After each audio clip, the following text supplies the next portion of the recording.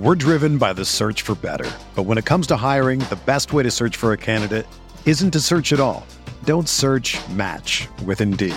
Indeed is your matching and hiring platform with over 350 million global monthly visitors, according to Indeed data, and a matching engine that helps you find quality candidates fast. Ditch the busy work. Use Indeed for scheduling, screening, and messaging so you can connect with candidates faster. Leveraging over 140 million qualifications and preferences every day, Indeed's matching engine is constantly learning from your preferences, so the more you use Indeed, the better it gets. Join more than 3.5 million businesses worldwide that use Indeed to hire great talent fast. And listeners of this show will get a $75 sponsored job credit to get your jobs more visibility at Indeed.com/Blue Wire. Just go to Indeed.com/Blue Wire right now and support our show by saying that you heard about Indeed on this podcast. That's Indeed.com/Blue Wire. Terms and conditions apply. Need to hire? You need Indeed. It was a good week for the Wayland Corp. Not such a great week for the Erickson interests. We break down week 2 coming up next on the RotoWire Fantasy Football Podcast.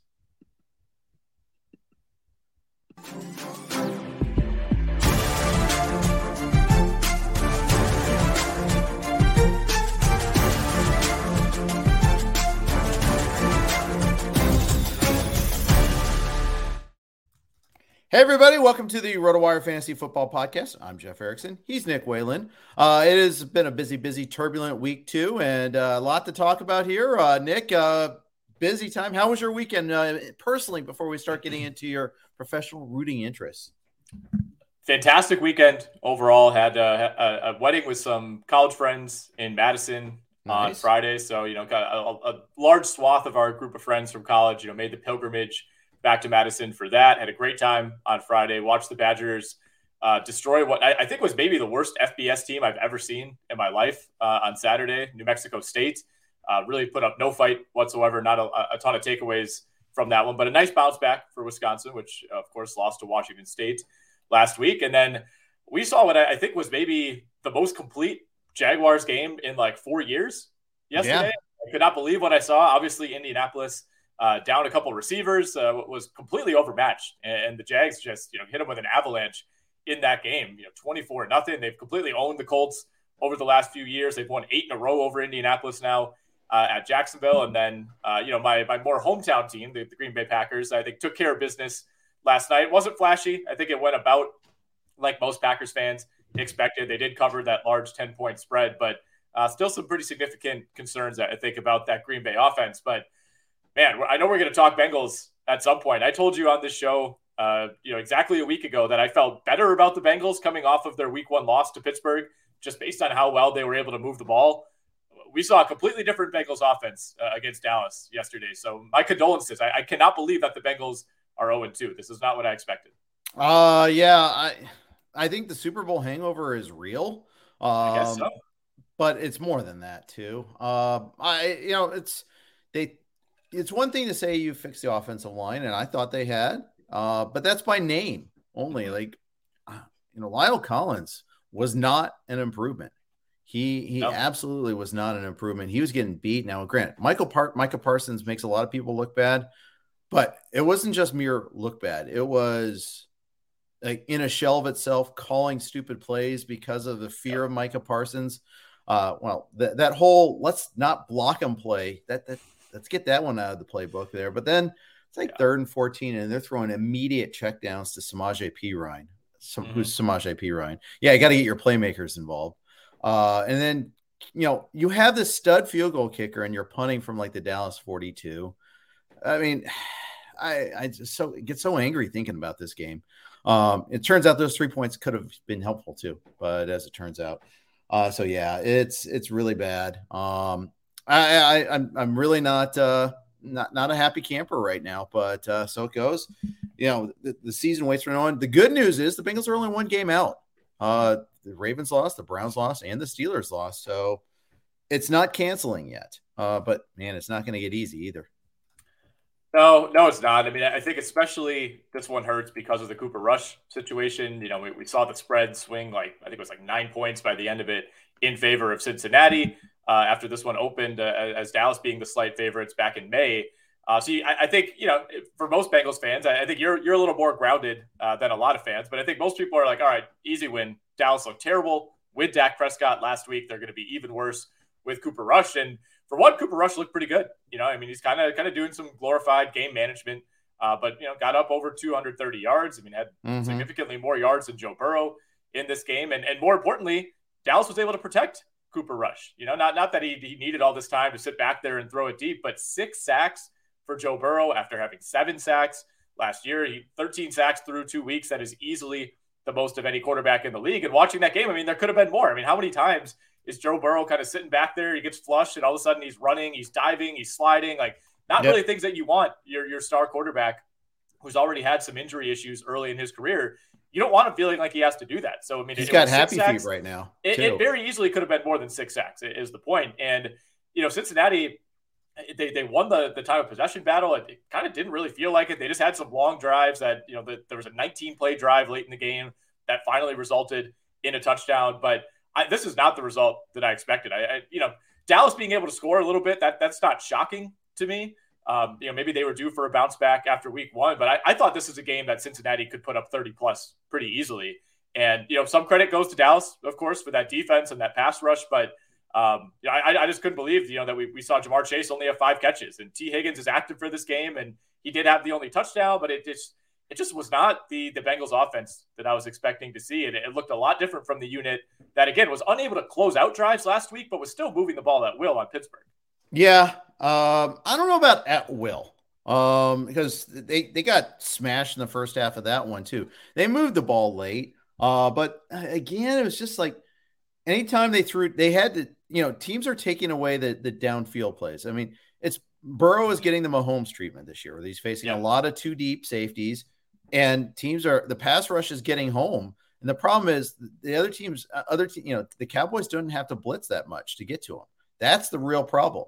If you can cover with 7 and rush with 4 and get to them, that's a real problem. And the deep plays aren't going to be open that much. Chase, the crossing patterns will be there every once in a while, but teams are wise to that.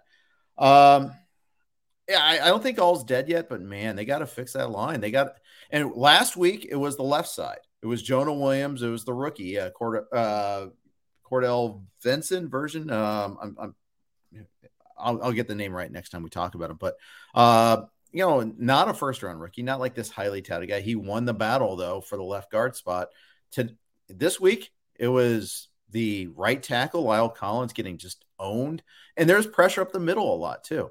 I think the only player that's not getting crushed right now is the center. And that's really a problem. So yeah, lots of reason to be concerned here. Mixon got banged up in this one a little bit late too. Came back in there, but that's going to be something to watch and practice on Wednesday. They pathologically will not use Chris Evans. Okay, pathologically is probably a strong term for it there, but especially again, this is me sitting in my chair thinking that Evans has this upside and needs to get some work. He didn't get a single offensive snap in the first week. It's pretty clear to the Bengals. Perine is the backup and the top backup. Hey, Chris Evans, achievement unlocked, got in an offensive snap last week. I think that was probably after Mixon was banged up a little bit there, but they need, and who knows, Evans might not be able to block a lick. And if he can't, then he can't be in there. I know even Mixon struggled with little blitz pickup a little bit when he was in, and that's why Mixon comes out on 3rd down too, by the way. And I like to gnash my teeth and say, why is Perine in there? Well, if Perine can block a little bit better than Mixon, then so be it. But that's the way it goes. There wasn't a whole lot of fun stuff to talk about. The Bengals, they forced their first turnover in the second half on that fumble. They missed a couple of chances on picks. On that final drive, Dallas got a little lucky. There's a tip ball that went in the direction of a receiver after that, and they got a first down after that, got in the field goal position. It wasn't the play that got them in the field goal position. It was the play before that. I think it was the penultimate play. But yeah, it was all around. But, when you need to rely on tip ball luck at the end of the game against a team not starting their starting quarterback, that's your sign that, hey, that you need to do better. It was a jarring departure from last week. And maybe you're right to say, they weren't moving the ball at will against Pittsburgh, but it was, turnover after turnover after turnover. And they're consistently able to at least, get over midfield or threaten for a field goal. And, so many of those drives ended in fluky plays in week one, but you just got the sense that especially, by the time we got to the second half, like Joe Burrow and the rest of that offense, it looked like they knew that whatever they were running on 3rd and 9, it just wasn't going to work, whether it ended in a sack or like you said, these, repeated checkdowns, you need 9 yards, you're throwing to Ja'Marr Chase for 4 yards. It just looked like the plays were doomed before they even ran them. So it was a weird day for Cincinnati. Everything was difficult. Even every little 3-yard gain felt like you're just. It took a total team effort just to generate a 3-yard gain, and we kind of saw a similar situation for Joe Mixon, a relatively inefficient day in week one against Pittsburgh. He goes 19 for 57 with a long of only 10 in this game against Dallas. So I'm still not out on the Cincy offense. I still think on their best day they could score with anybody. The Higgins, Chase, Tyler Boyd trio is as good as any top 3 in the league. It was just really, really jarring to see this Dallas defense handle Joe Burrow and the Bengals offense the way that it did. But I think, maybe we just need to give a lot of credit to this Dallas defense. I agree with that. They did similar things to Tampa Bay last week. And look, I mean, the Tampa Bay offense has 2 touchdowns through 2 weeks. So maybe that's not a stellar unit either. But, we saw Dallas's defense kind of keep them in that game when the offense was giving them absolutely nothing in week one. I think that's 100% correct. And Dallas, their chances not dead yet to win the division because of the defense. And because, we'll see what happens with Philly tonight, but Philly's actually the threat too, but I don't think the Giants are going to run away from it. I know the Giants are 2-0 now, but and the Commanders did lose to the Lions. So, that helps them a little bit there too. Good. It was a good day to be a Cowboys fan for sure. Pollard actually was a little bit more involved for the Cowboys. After being kind of an afterthought in the first game, a lot more involved in the second game here. Yeah, had a big run toward the end of that game to help set Dallas up. I thought he was running really, really well. On a day where Ezekiel Elliott just kind of gave you, I think, exactly what we expected from Zeke in a game like this. 15 for 53. They kept trying it. There wasn't much there. But as usual, as has been the case for the last 2 or 3 years, they're going to keep slanting the workload in favor of Zeke for reasons unknown. But Tony Pollard consistently looks like the more explosive between the two. Yeah, and that's right. He got the touchdown in that one there. Neither were really involved in the passing game. Zeke had 2 targets. Pollard had 7. I take that back. Pollard was, I looked at the wrong line. Pollard 4 for 55 with 7 targets. That's actually pretty good. CeeDee Lamb, a little bit better, 7 for 75 on 11 targets. You're not going to find too many downfield stuff, but he had a big catch on that drive to get in field position there. Noah Brown was the revelation in this one here, 5 for 91. Yeah, Noah Brown quietly had a couple of huge catches in this game for Dallas. And, going back to CeeDee Lamb, I feel like this is almost the best case scenario based on how we were talking about CeeDee coming into this week. As a potential, do you even feel good starting him anymore? Yep. Obviously, you'd prefer that he get into the end zone, but 7 for 75, with Cooper Rush at quarterback. I think if you had told any CeeDee Lamb owner earlier this week, hey, if you start him, this is what you're getting, I think pretty much everybody would have taken that. Yeah, 100%. 100%. So there's not too much more to unlock from this game. Bengals need to fix their offensive line. Dallas only allowed 1 sack. That was huge. Those are big things. That's pretty big as well. Let's move on because I'm sick of talking about my Bengals.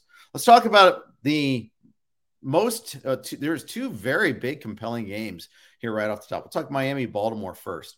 Miami, what a comeback. Crazy. 28 points in the fourth quarter. I got to ask you, Nick, are you still a Tua hater? I think I kind of have to be. I can't flip-flop that quickly. But, man, I'm writing my reactions column right now. I was working on it prior to hopping on here. And, this is pretty easily the defining game of Tua's career, right? I don't even know what would be number 2. 6 touchdowns, huge second half. A lot of this game was on Red Zone, as I was watching yesterday. So I didn't see every single play. But, the one thing, I guess, if you want to pick nits with Tua is a lot of these big plays that he was hitting were just unbelievable broken coverages by the Ravens. When you have a 3-touchdown lead late in the game, the one thing you're preaching to your defense is, hey, don't let the 2 fastest receivers in the league get behind you. And Kyle Hamilton, the rookie, out at Notre Dame was lost on a couple of plays. Great throws by Tua. He deserves the credit, but I mean, he's literally just hitting a guy in stride who has 10 yards, between him and a defender. But nonetheless, I mean, 469 yards, 6 touchdowns, did have the 2 picks early on, did Tua. But I mean, this was one that the other one I assume you're hinting at is the Jets and the Browns. Right. I mean, these are 2 games that were dead and buried. When you're talking about the latter portion of that early window, you start looking ahead to the late window. Maybe you stepped away. I snuck out and mowed my lawn for a little bit yesterday. Maybe you're making some food. All of a sudden you come back and the Ravens, are hanging on for dear life. And it just, you kind of started to get that avalanche feel where, like the key play, I think for me was the Ravens had that 4th and 1 on the Miami 40 and got stuffed there. And you just knew like, oh boy, Miami is absolutely getting a touchdown here. And of course they did. Then you force a quick 3 and out, another quick touchdown for Miami and we're off and running. But I mean, to me, this was more about, how concerned are you about this Baltimore secondary? Because, right now they lead the league in terms of yards and passing yards allowed by a huge margin through 2 weeks. And part of that is Joe Flacco threw the ball 59 times last week. So that one to me is a little bit of an anomaly. But I mean, to basically give up 3 scoring drives in kind of the exact same way against this Dolphins team, when you absolutely need to stop, all you need to do is get 1 stop and the game's basically over. And the fact that this defense couldn't do it, to me, I mean, that's pretty concerning. And, Tua deserves some respect, but this isn't Patrick Mahomes doing this to you. Yeah. Well, there again, offensive line matters. 1 sack for Tua. Yeah. I mean, they didn't really pressure him a ton. Lamar didn't get sacked at all, by the way. So you can see, hence 42-38. I mean, this was a Big 12 game, basically. And, that happens. But yeah, as you alluded to, Flacco averaged like 5.5 yards per attempt. So the total yardage thing doesn't bother me as much, but yeah, I think when you got a young secondary too, a guy like, Hamilton, he's going to learn. There's going to be some growing pains. You're going up against, the hardest single receiver to cover, I think. Well, Devontae Adams is probably the hardest single receiver to cover, maybe Jefferson, but Tyreek Hill's very high on that list. Lots of volume for both Hill and Waddle. You like seeing that if you invest in both of them, thinking, okay, it's going to be one or the other, especially if you had Waddle and you were worried a little bit because Waddle, had 1 catch before halftime. It happened to be on that 4th down play. And that went for the touchdown. But yeah, this allays some of those fears is because he scored early too in that one also. 19 targets for Jalen Waddle. Yeah, I mean, 13 for Tyreek Hill. So, 22 of Tua's 50 attempts going to those 2 guys. I think at this point, Hill and Waddle, I think you have to consider them the best wide receiver duo in the league. I think Chase and Higgins maybe have something to say about that. I think Keenan Allen and Mike Williams maybe have something to say about that. But in terms of production, I mean, this is we'll have to look back on Football Reference or go in StatHead and see how many times have multiple receivers had 10+ catches, 170+ yards, 2+ touchdowns. I would say there's a good chance that that's never happened before. These guys were the 2 top scorers in PPR this week, to have that coming on the same team. Obviously, Tua and Lamar Jackson were the 2 highest scorers at quarterback. This is something that you rarely see and likely won't see again this year. But like you said, I think for Waddle, you come away from this game extremely, extremely encouraged to see him getting 19 targets. And like you said, the 171 yards. But the other thing too, Mike Gesicki, kind of back. He lives 4 for 41, did have a touchdown in this game. More importantly, he won the snap battle against Durham Smythe, who kind of wiped him in that category last week. So not quite dead yet. I still don't feel great about Gesicki. I mean, if you abandon him after week 1, I don't think you're going to rue the day that you cut Mike Gesicki, but still encouraging to see him a lot more involved in this game. Yeah, that's right. He's the tight end who lives. Even got a touchdown on that one there. Running backs, though, we got an issue with that. Both sides. Let's talk on Miami side first. FBA says, I just dropped Chase Edmonds for Garrett Wilson. Thoughts? Garrett Wilson is he showed his upside yesterday. He needs to be rostered, clearly. Chase Edmonds, you got to be disappointed. He lost the snap battle to Mostert. Mostert was getting most of the work early on in this one. Edmonds during the comeback was on the field a little bit more, but still only 1 catch, only 3 targets. I thought it was going to be a Chase Edmonds type of fit on this offense. At least yesterday it was more Mostert than Edmonds. Thoughts there? Yeah, from what I've seen so far, Edmonds leads the league in plays that you think are going to go for 25 yards, and then he gets tackled. Like you think he's about to break a tackle, and then he goes down for like a 6-yard gain. Like he absolutely passes the eye test, but he just can't. He can never break that one last tackle that's preventing him from ripping off a big play. He did have a 28-yarder in this game, but that also means that his other 4 carries basically went nowhere. He has like 15 and a half fantasy points through two weeks. So it's a real problem. Pretty concerning on Edmonds. I don't know if he's quite in cut territory for me quite yet. I think based on where you're drafting him, there's still reasonable hope here. But yeah, losing the snap count to Raheem Mostert, that is very concerning. And to only have 3 targets out of the backfield for Edmonds, obviously that's a big part of the appeal with him. I think if we see that for one more week, then maybe you have to consider cutting bait. But for me, there's still enough to like with Chase Edmonds that I'm not making that drastic of a move quite yet. I hear you on that. I think you're right. On the Baltimore side, the running backs are just a huge, gigantic mess. They can't convert short yardage. They're not getting carries even. They obviously need J.K. Dobbins back. If you take away Lamar's carries, which you don't take away Lamar's carries because Lamar went nuts, 9 for 119. But the running backs went 16 for 16 for 36. Not 36 great, yards. Bob.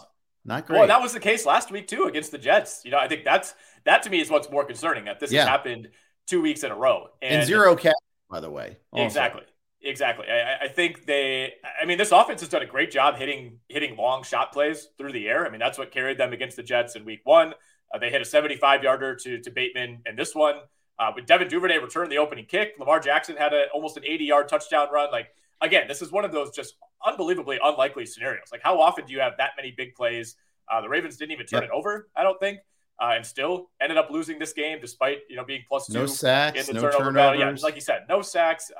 You get the kick return. Just an unbelievably unlikely set of events. But yeah, this running game, I think Lamar Jackson is kind of the bandage that you look and you say, 25 for 155, that's pretty good.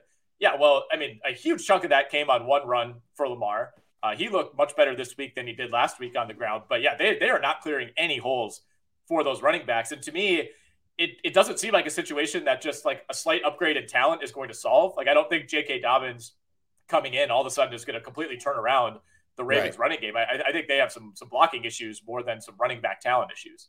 Yep. No turnovers, only 1 penalty for 5 yards for Baltimore. They just couldn't stop the Dolphins when they needed to get a stop. That's really all this came down to. And they need a running back. And Dobbins had practices all last week. I thought he was going to go. And then it started coming out over the weekend and he wasn't going to go. And sure enough, he was a scratch again. I think that's a big difference for this offense. I really think they need that extra playmaker. Before we move on to the next game, let's get a quick note from our Blue Wire sponsors on the Blue Wire Network. We're driven by the search for better. But when it comes to hiring, the best way to search for a candidate isn't to search at all. Don't search, match with Indeed. Indeed is your matching and hiring platform with over 350 million global monthly visitors, according to Indeed data, and a matching engine that helps you find quality candidates fast. Ditch the busy work. Use Indeed for scheduling, screening, and messaging so you can connect with candidates faster. Leveraging over 140 million qualifications and preferences every day, Indeed's matching engine is constantly learning from your preferences, so the more you use Indeed, the better it gets. Join more than 3.5 million businesses worldwide that use Indeed to hire great talent fast. And listeners of this show will get a $75 sponsored job credit to get your jobs more visibility at Indeed.com/Blue Wire. Just go to Indeed.com/Blue Wire right now and support our show by saying that you heard about Indeed on this podcast. That's Indeed.com/Blue Wire. Terms and conditions apply. Need to hire? You need Indeed. Whether you're a world-class athlete or a podcaster like me, we all understand the importance of mental and physical well-being and proper recovery for top-notch performance. That's why I'm excited that Unified Healing is sponsoring this podcast. Unified Healing is a new and super innovative global network of wellness centers powered by Energy Enhancement System, or EE System. If you haven't heard of the EE System, you'll want to listen up. This technology promotes wellness, deep relaxation, purification, and rejuvenation.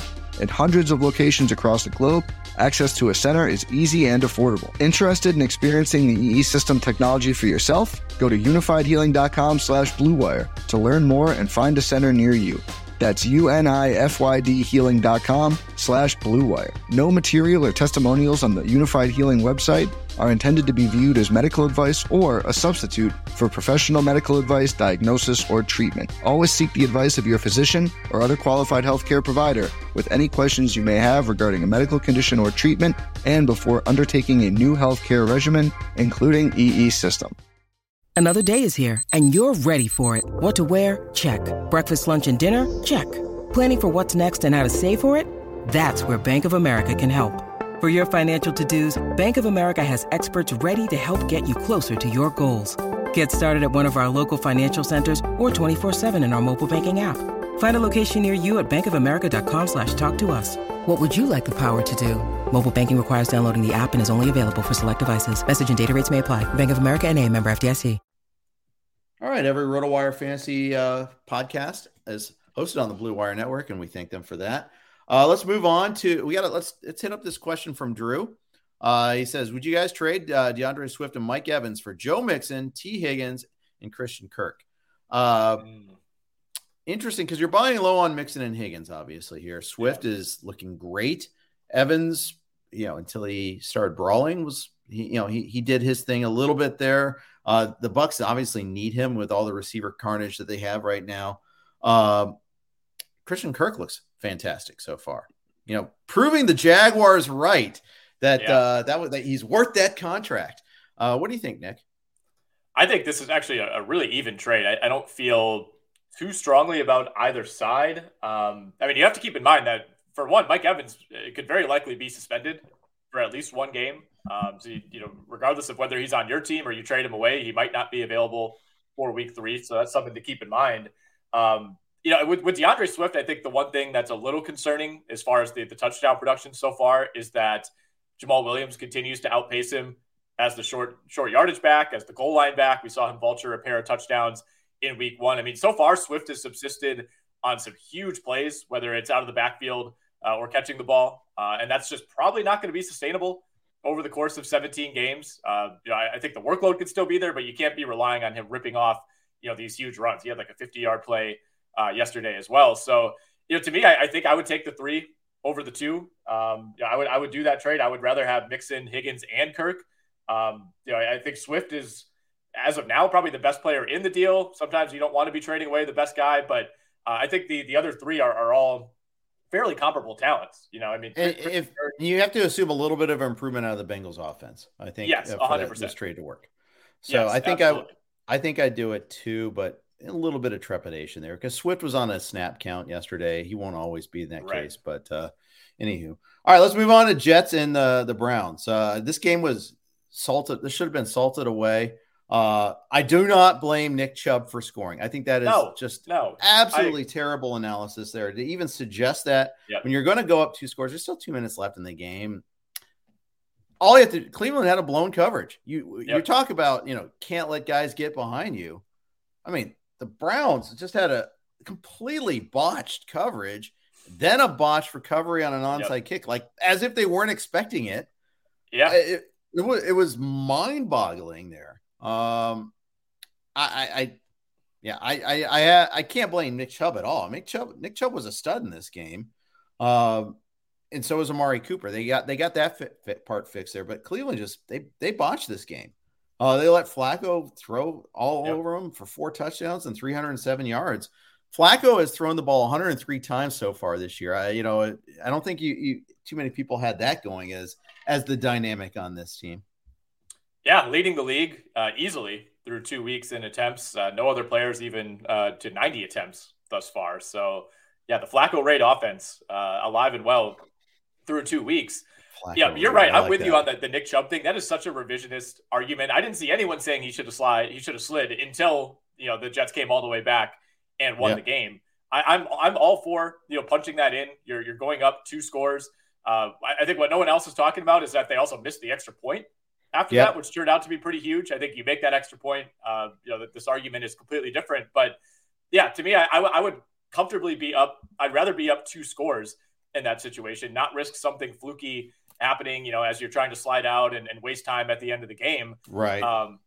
And then, all you have to do, like you said, is just not give up an immediate 7-yard touchdown to Corey Davis, who was just no one around him whatsoever. Again, I don't know what is going on in that defensive huddle where what is your concern at that point other than having someone not get behind you. I think that was even more egregious than some of the plays that we saw in the Baltimore game, especially because it's Corey Davis and it's not Tyreek Hill, it's not Jalen Waddle. Like, this isn't exactly a guy who you should be burning past your safeties and your corners. So I mean, that was egregious. But even then, you're like, okay, whatever. We give up this fluky touchdown. All we got to do, recover the onside kick, and we're fine. Of course, they don't do that. I agree. They didn't look ready for it. I mean, it was kind of a little bit of one of those like misdirection kicks where it looked like they were going to kick it right. And it was a great kick by whoever the Jets onside kicker is. But Amari Cooper had a chance to recover that. Didn't really go after it. No, as aggressively as somebody who's on the hands team should. He kind of backed off at the last second. It was almost a business decision on an onside kick for the game. Yeah. And they still had to score after that too, by the way. It wasn't like they were immediately in the red zone. They still had to go the length, half the field there to get a touchdown. Not even settle for a field goal. I mean, 100%. I used the Browns defense in a lot of places. I'm like, okay, they get Carolina and they get the Jets. Steelers in week 3 and another good matchup in week 4. Questioning these choices. Joe Flacco, no interceptions, 2 sacks. They did lose a fumble, but this is not what I paid for. I paid for a lot more than this. Yeah, I mean, that last drive, 9 plays. It's not like this was some other fluky drive. Like, the Browns defense just got punked on that last drive. They didn't even force a third down until the final touchdown play deep in the red zone to Garrett Wilson. And then, of course, the Browns still had time. And Jacoby Brissett, throws just an awful interception when it looked like they maybe, they were one more play away from at least getting an attempt at a long field goal and maybe pulling that off for the second straight week to move to 2-0. But yeah, this was just a complete blown game by the Cleveland Browns. And, I think you look back on this one and Jacoby Brissett didn't lose him the game. He did have that bad pick late, but at that point, the game was essentially in hand. He was 22 of 27. Nick Chubb had a great game. You don't expect the defense to let you down against the New York Jets. Right. They scored 30 points, excuse me. Yeah, that 30 points should have been sufficient against the Jets, but it wasn't. Anonymous asked, what about Breece Hall? Wrong one. Sorry. Breece Hall. Will he take over the RB1 role? I thought early on it looked like he was on that path. He got a lot of work early. He looked good. He was 7 for 50, had a 23-yard run in there, but he got 7 carries. Michael Carter had 7 carries. Carter got a lot more targets. Hall only had the 1 target, 1 catch for 10 yards. I mean, it's still it's just a timeshare. And the thing is, Michael Carter's good. I mean, that it's not like he's, he's not Rex Burkhead blocking Dameon Pierce. I think that is to try to use something there. So, yeah, I think that it's going to be a timeshare for a while. I think this is going to. I mean, I think Hall is the better back between the two in terms of a runner. But I think Carter's a better pass catcher. Last week's drop notwithstanding. Yeah, I think this is going to be a really frustrating situation for the next several weeks, probably indefinitely, unless one of these guys gets injured. And the other thing too is, we saw Ty Johnson kind of sneak his way into the mix as well. He was on the field a lot late in this game. I think he had like 6 snaps during the last second drive for the Jets. Yeah. I mean, he played 13 snaps overall. Breece Hall played 20 snaps, so he wasn't all that far behind. And then Michael Carter was at 42. So even though the carries, ended up being equal between Carter and Hall, and Ty Johnson, for the record, is essentially a passing down guy, ran 11 routes on his 13 snaps, did not have a carry. But Breece Hall, 7 carries on 20 snaps. Michael Carter, 7 carries on 42 snaps. So some good and some bad there, I guess, depending on how you want to look at it. But if you're a Breece Hall owner, not ideal that he's being outsnapped by more than double. Yeah, it's really bad. Really bad. Before we move on to the next game, we talked about the Dolphins earlier. Jay was asking about keep Edmonds or drop him. I'd keep him still. I think there'll be better games, especially in the passing game for him there. That's where I think he really contributes. Let's roll on to the instant classic that was Patriots and the Steelers. This one lived up to the ugliness, 100%. Yes. When the big highlight of the day is a muffed punt, which went off former Patriot Olszewski's helmet and led to the go-ahead touchdown. That's your lead highlight from this game. That tells you all you need to know. Yeah, as somebody who at one point in my life, the coaches attempted to make me a punt returner in like 8th grade. I deeply identified with the ball banging off of Olszewski's face mask. Obviously, much harder to catch punts than it looks. I've had that happen to me a number of times. But yeah, that that was a key play. I mean, these teams, they were just remarkably similar teams on offense. I think this is pretty much what we expected, but I mean, that first half especially was just so sloppy. And they had the long one to Aguilar on an amazing catch by him that really ended up kind of being the decider and put New England in control for most of the second half. But even that, I mean, it was a good throw by Mac Jones, but that was 100% Aguilar just going up and getting that. I mean, that's kind of a 50-50 ball. It's not like it was really a great play. It was kind of a heave by Mac Jones, who had already thrown a pick at that point. But I don't have a lot of takeaways here. I mean, I was struggling to come up with things for my article on this game. And, it was kind of the typical Najee Harris, super inefficient, 5 for 49 on the ground with a long of 8. 15 for 49. 15, for 49 with a long of 8. I did think Damien Harris looked really good. Luckily, it looked like he maybe injured his knee at the end of the game, but turns out, according to him at least, that knee is fine per his post-game comments. But prior to that, I mean, he brought this game home single-handedly for New England. Yeah. Do you remember back in training camp when they were talking about Ramondre's getting all the passing down snaps and he's working with the first team and he ran okay. He ran well himself, 9 for 47, but Stevenson only got 2 targets. Harris got 2 targets. I mean, I was thinking maybe Ty Montgomery out. Maybe you'd see someone else jump in. No, that wasn't the case. I'm worried if Devontae Parker got shut out completely, 2 targets, and that's it. Nelson Aguilar had that catch, and he went 6 for 110. He only had those 6 targets. Jacoby Myers is getting all the short passes. I mean, you're much happier if a Pats fan right now. Obviously, not only did you get the win, but you had little things that were working. I mean, the Pittsburgh offense is just a big mess right now. I mean, pound for pound, it might be the worst offense in the league so far. I think there's a lot of talent on this offense compared to some of the other bad offenses, but in terms of just pure execution, there's no team that just looks like it's grinding for every single yard more than the Pittsburgh Steelers. I mean, Mitch Trubisky was at like 5 yards per attempt in this game, 21 completions for 168. I mean, if you're a Claypool or a Pickens owner, full on panic mode at this point. Like, it seems like Deontay Johnson is like talented enough that he can make a few like insane catches per game just to salvage a decent fantasy line. It was kind of the same story for him this week as last week, but the passing offense is so bad that you can barely sustain one receiver. You certainly can't sustain Claypool and Pickens. I mean, George Pickens has 2 catches through 2 weeks. Chase Claypool, that he had 6 targets through 2 weeks too, by the way, for Pickens. That's it. 3 and 3. Yeah, it's not ideal if you're a Pickens owner. I mean, he's obviously like unstartable at this point. With Claypool, he salvaged an okay week 1 because he had those 6 carries. Like, they were just searching for anything to get offense against Cincinnati. Didn't have a single carry in this game. I think we knew that wouldn't be sustainable. But 4 for 26 for him on 6 targets. Like, he's not really startable at all. The Pittsburgh offense, I mean, with Najee Harris, given the level of investment, you're going to be starting him every week. But I think it's going to be a grind like this for him week in and week out. I saw a good note. PFF had this. He has 25 carries so far this year, Najee Harris, and he's only gained 10 yards before contact on 25 carries. Ugh. That's not great. That's not awful. Great. Awful. I mean, there's just no running holes whatsoever. And I mean, the nice thing is when you're in a terrible, offense that can't throw the ball downfield, you can rely on a bunch of checkdowns, but even those aren't really going for big yardage. Yeah, that's right. Not much more to say about that game except I'm not looking forward to that rewatch. I'll tell you that much. I might delay on that one there. Maybe I should rip off the Band-Aid and get it done and over with right now. Yeah, that might be one to throw in like 2x if you can speed it up. I do have a couple notes on the tight ends. Pat Freiermuth.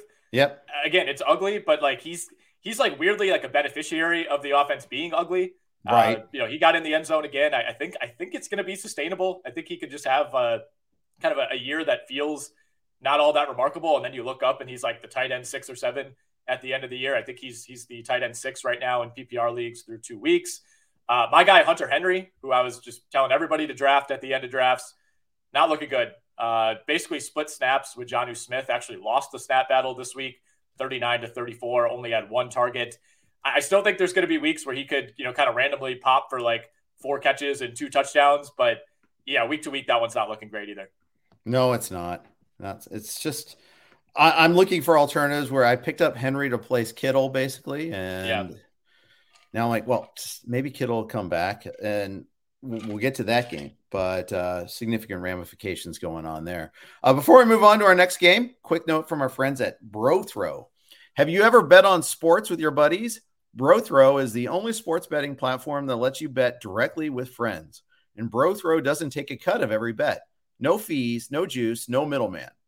BroThrow is not a sports book. You bet on sports directly against others with no juice or vig, which saves you a ton of money over time. Betting $11 to win 10 stinks. With BroThrow, you bet 10 to win 10. BroThrow offers a hassle-free sign-up process that lets you get in the action in seconds. And you don't have to deposit money on BroThrow either. Instead, you pay other bettors directly. Throw out your first bet and go to brothrow.com/roto and use code ROTO. BroThrow is free to sign up. Cut out the middleman and start betting on BroThrow. That's brothrow.com/roto. I'm here with Nick Whalen. We're talking about all the things that happened in a turbulent week 2 here. Let's move on from that scintillating Pats and Steelers matchup there. Instead, let's look at let's do something triumphant. Let's talk about the Jaguars. 24-0 win over the Colts. Hey, it's a good thing that the Colts fixed their QB woes and got a good, stable veteran in Matt Ryan, huh?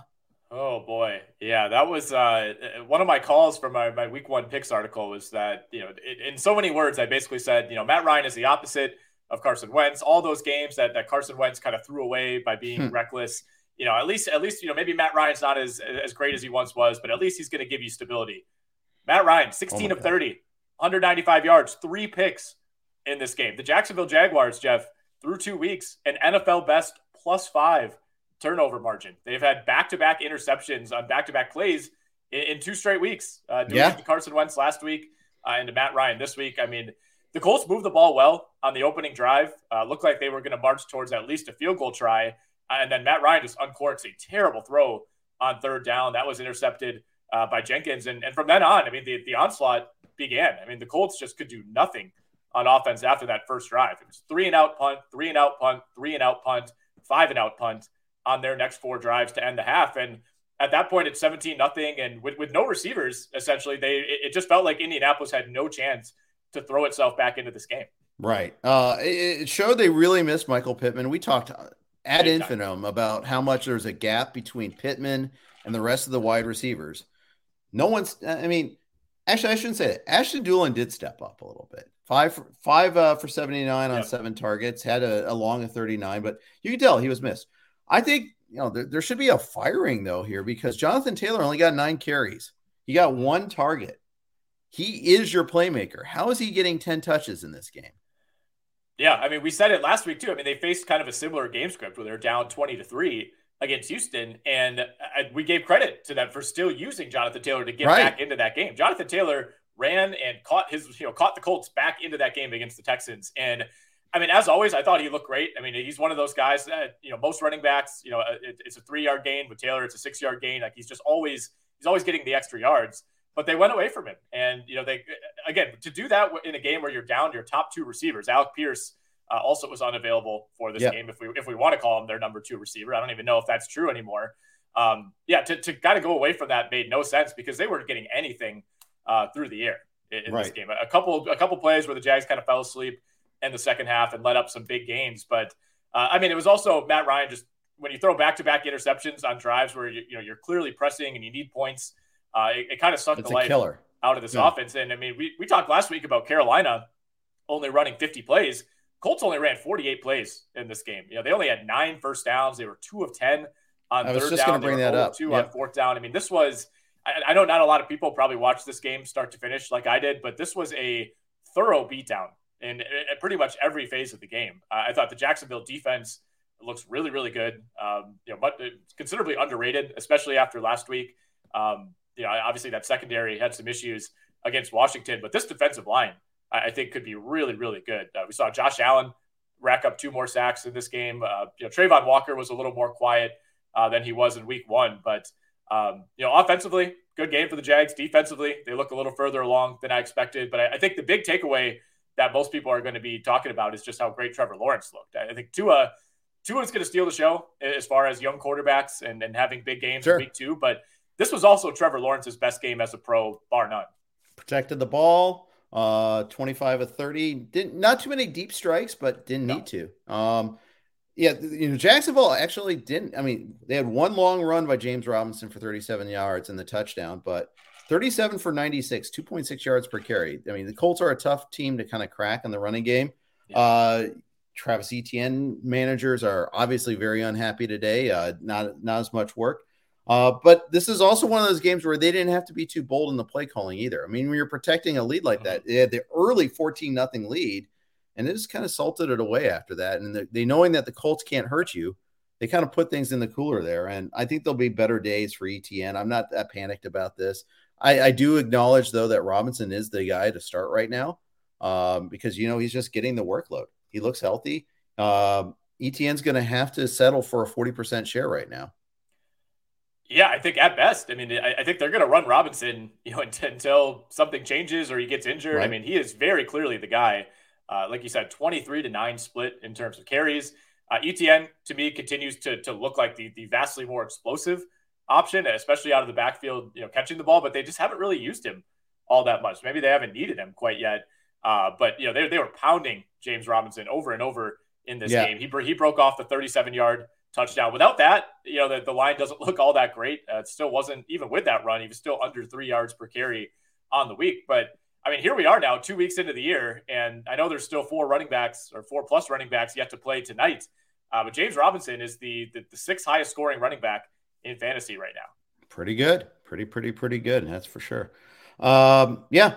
Christian Kirk looks every bit worth the money that the Jaguars spent and throwing off the wide receiver market as if teams weren't going to spend on wide receivers this offseason. That it's a funny narrative there. I mean, the fact is when you're Jacksonville, you kind of have to overpay. I mean, that's at least now you do. And maybe at least now you did. Now maybe in the future, if they get some winning seasons under the belt and like, hey, this is a team that's going somewhere, then maybe you can get someone to sign with you. But the fact is they had to overpay to get someone like Christian Kirk. And, he is the alpha on this offense. That's the one thing that's nice. Yeah, no question about that. I know last week it seemed like Zay Jones had the leg up over Marvin Jones for that number 2 spot. I think that's just going to bounce back and forth week to week. Agreed. Probably not a lot of fantasy interest in either of those guys. But yeah, Christian Kirk is very, very clearly the featured option in this offense. And in one of his touchdowns yesterday, we even saw, they kind of used him out of the backfield on this kind of, it reminded me of like a Green Bay Packers type of play where they got guys moving all over. It was like a 1-yard little toss from Trevor Lawrence that he easily could have just ran in himself. So they're using Christian Kirk all over the field, in the slot, on the outside, in the backfield. And that's exactly what you want to see, if you're invested in Christian Kirk, who right now, I mean, we talked about James Robinson being a top 6 running back. Christian Kirk is 5th in PPR scoring right now through 2 weeks. And 2 touchdowns tend to help there. Yeah. Absolutely. I mean, guys like Justin Jefferson and Stephon Diggs will likely pass him tonight, but either way, he's going to be a top 10 guy through the first 2 weeks. So great start for Christian Kirk. We also saw Evan Engram get involved a little bit here, 7 for 46, 8 targets. Still wouldn't really touch him. I think he's one of those guys that if you're starting him, you're just praying that he gets in the end zone. I don't think he's going to really be a sustainable option. I think he's a meat and potatoes guy. I think when you have if your starting tight ends hurt, I think he's going to get you, basic. He's going to get you 6 to 7 points on a week-to-week basis because I think he'll be regularly part of the offense. I don't think he's going to be a featured guy. And every once in a while, he's going to steal a touchdown. I think he's handy. Maybe not dynamic, but handy. Yeah. Yeah, I think he fits well in this offense. I'll say that. But anyway, enough Jags talk. Let's move on. Yeah. Never enough Jags talk. All right. Carolina at the Giants, the G-men here. I mean, this was kind of an ugly game too. Oh, yeah. Well, it depends on your perspective, but Christian McCaffrey finally looked a lot better. Although again, I'd like to see him used a little bit more often. 15 for 102 had that big, long 49-yard run, 4 of 5 targets in the passing game for 26 yards. Better. Not great though. The problem is with Carolina, they're just not throwing the ball. Baker looks terrible. Baker looks awful. And for the second straight week, they were just like massively disadvantaged in terms of time of possession. They only ran 54 plays in this game. I mean, you got other teams running like 80+ plays. So with McCaffrey, hopefully this doesn't become a theme, but I kind of want to chalk it up yet again to the Panthers just didn't run that many plays. It's not like they're going away from him. They're not feeding another running back. We saw Deontay Foreman come in and have 2 carries, but it's not like McCaffrey is really splitting the workload with anybody. Right. They're just not moving the ball. When you're going 3 and out on half of your drives, you just don't have all that many opportunities. And yeah, Baker Mayfield, man, it's fun to have him in the league. Like, he's one of those guys that I like having him around. Like, there's always going to be storylines week to week. He's just somebody that you would never want quarterbacking the team that you root for. No. We made some excuses for him. Yes. He's playing hurt last year. He's still probably better than Darnold, but I mean, man, talk about low bars better to clear. It's not pretty. So honestly, and DJ Moore he's not getting unlocked. Robbie Anderson had one big blown coverage touchdown last week, had some target share last week, but back to 3 for 32 is 0 this week. I mean, it's just, like you said, not that many targets to go around. 2 fumbles were huge in this game. The opening kickoff by Chuba Hubbard, and then Robbie Anderson put one on the ground too. And fumbles are they're killers. I mean, they're any turnover is a killer, I guess. But it really hurts when you have those situations there. And Giants get a free 3 points, and guess what? That's the margin of difference in this game. Yeah, I mean, Carolina fumbled on its first 2 possessions, and both of those set up the Giants, in extremely advantageous field position, and they came away with field goals on both drives. So initially, it looked like Carolina had survived a disastrous start. Easily could have been like 10 or 14-0 Giants, and Carolina is able to battle back into this game. It was tied at the half, but yeah, there's just, despite having like one of the best playmakers in the league in McCaffrey and a really good receiver in DJ Moore, I mean, this offense is struggling. And, it's if you can't really move the ball against a Browns team that just allowed 31 points to the Jets, and you can't do it against this Giants team, it makes you worry for what's coming up next for Carolina. So, obviously with McCaffrey, you got to ride it out, and it's a little bit disappointing, but still got over 100 yards on 15 carries. But, going up against the Saints next week, you get the Cardinals after that. Then it's the 49ers and the Rams and the Buccaneers. So not a lot of appealing matchups for the Carolina Panthers, really, until the end of October when you get the Falcons. Yeah, and that Carolina Atlanta is not the definition of the word appealing to me either. So we'll see about that. Giants, I mean, they're on the struggle bus too right now. A second week in a row, Daniel Jones didn't look that great. 22 for 34, 176, 5.2 yards per attempt. Did have a touchdown pass, got sacked 3 times. He protected the ball at least, so he got that going for him. He didn't have a fumble sack, so getting a little better there. But Barkley only 3.4 yards per carry, didn't have any big plays. The longest was 16. That's as big as it gets. Richie James, your leading yards receiving receiver. David Sills, the 5th, 3 for 37. Sterling Shepard had 10 targets. I actually kind of low key like him going forward because of the volume. But you know who didn't? Kenny Golladay didn't show up at all on the stat sheet, and Kadarius Toney was 2 for 0, one 2-yard catch, one negative 2-yard catch. These are not the players you expected coming into this season. Yeah, it's actually amazing if you just look at the box scores with no context, and someone told you that the Giants are somehow 2-0, you'd be like, what the hell is going on here? But that's the advantage, I guess, of getting Carolina in week 2. And I mean, they have 2 more winnable games coming up. Like, there's a world in which the New York Giants are 4-0. And it's really not all that far-fetched. By the way, they play the Monday night game against Dallas next week, so get fired up for that one. Richie James versus Noah Brown, I guess. Those are the 2 headliners. With Toney, I mean, he was a little injured coming into the game. His status was in question, so you do wonder if maybe they were limiting him a little bit. But Kenny Golladay, I mean, this situation, I don't know if Kenny Golladay is going to be on the roster. He got 2 snaps. 2. Well, there are reports that he cleaned out his locker and just left right after the game. So not really sure what's going to go on there. Wouldn't be surprised if they try to negotiate some sort of exit there. Contract-wise, I don't know how difficult that would be. But, I mean, at this point, I think you're almost operating as if he's just, like, not an option. Yeah, it's very bizarre. I mean, they're kind of cleaning house. They're cleaning out the mess that was left behind. Sometimes you have to do that there. But it's David Sills, a second-year player that's 26 years old. It's not like he's some promising up-and-coming guy. He's getting targets. Richie James, cast off from the Niners. It's kind of like the Bears, not young quarterback and setting him up for failure.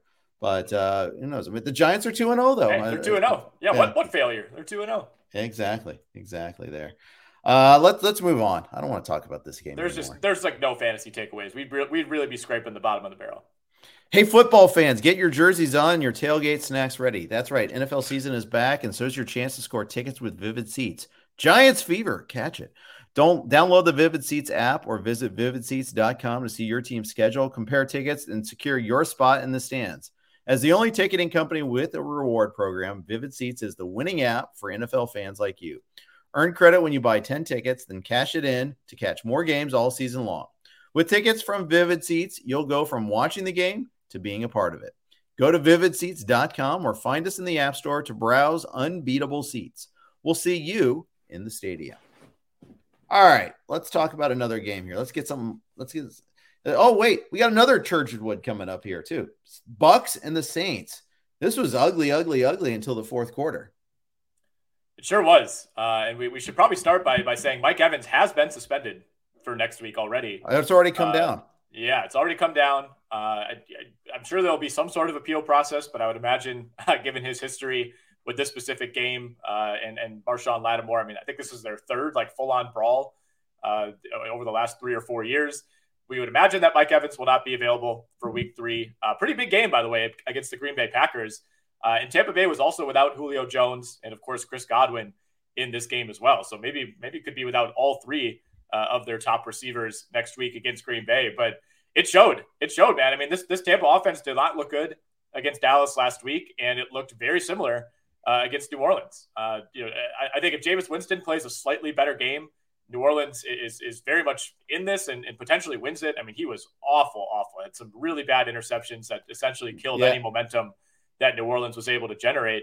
Mark Ingram had a really bad fumble as well, was actually running the ball really well in place of Alvin Kamara, who was not available, and then fumbled deep in Buccaneers territory to put an end to another Saints would-be scoring drive.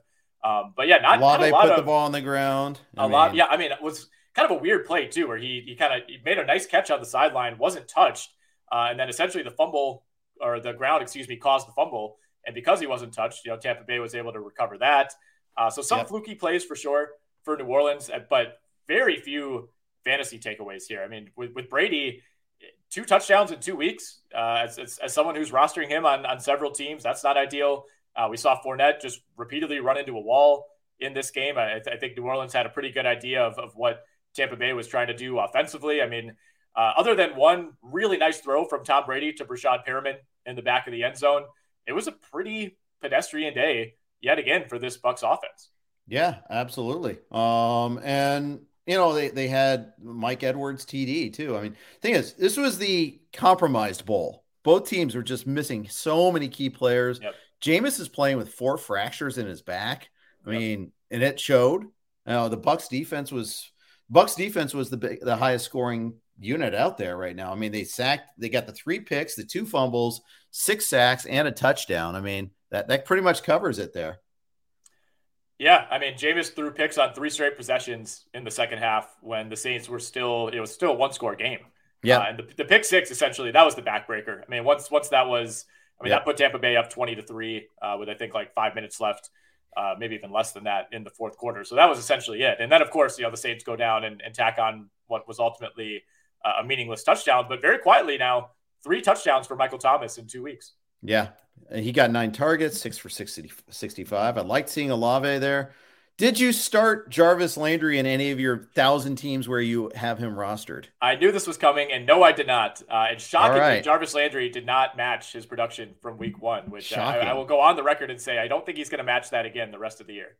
No, you probably want to take him 3 games to get up to that total, in fact. But 4 for 25. That's kind of what we expected from him on a regular basis there. Just exploited a Falcons team that has 2 solid cover corners, and Landry got the 3rd. That was less than solid, and he ate, and it worked out pretty well. Both these teams, they need to get healthy quick. Brady doesn't look great either. I mean, he did enough to get it done, but he was averaging 5.6 yards per attempt in his own right. He's trying to get rid of the ball quickly, clearly. He's only been sacked 3 times, but that offensive line's not great. Fournette didn't find too much room. He had 1 13-yard run, but 24 for 65. That's pretty ugly. Just a bad game. I mean, 2 good defenses. Some of that's, they got to give the defenses credit for taking advantage of that, but these guys need to get healthy and quick.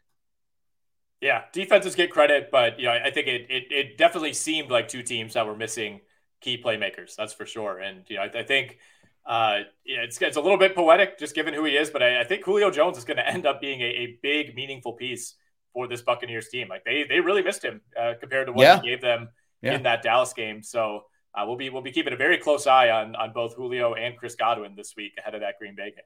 Yeah, and the thing is, Julio looked good in week 1, and then all of a sudden he went downward in practice into game time decision, didn't play.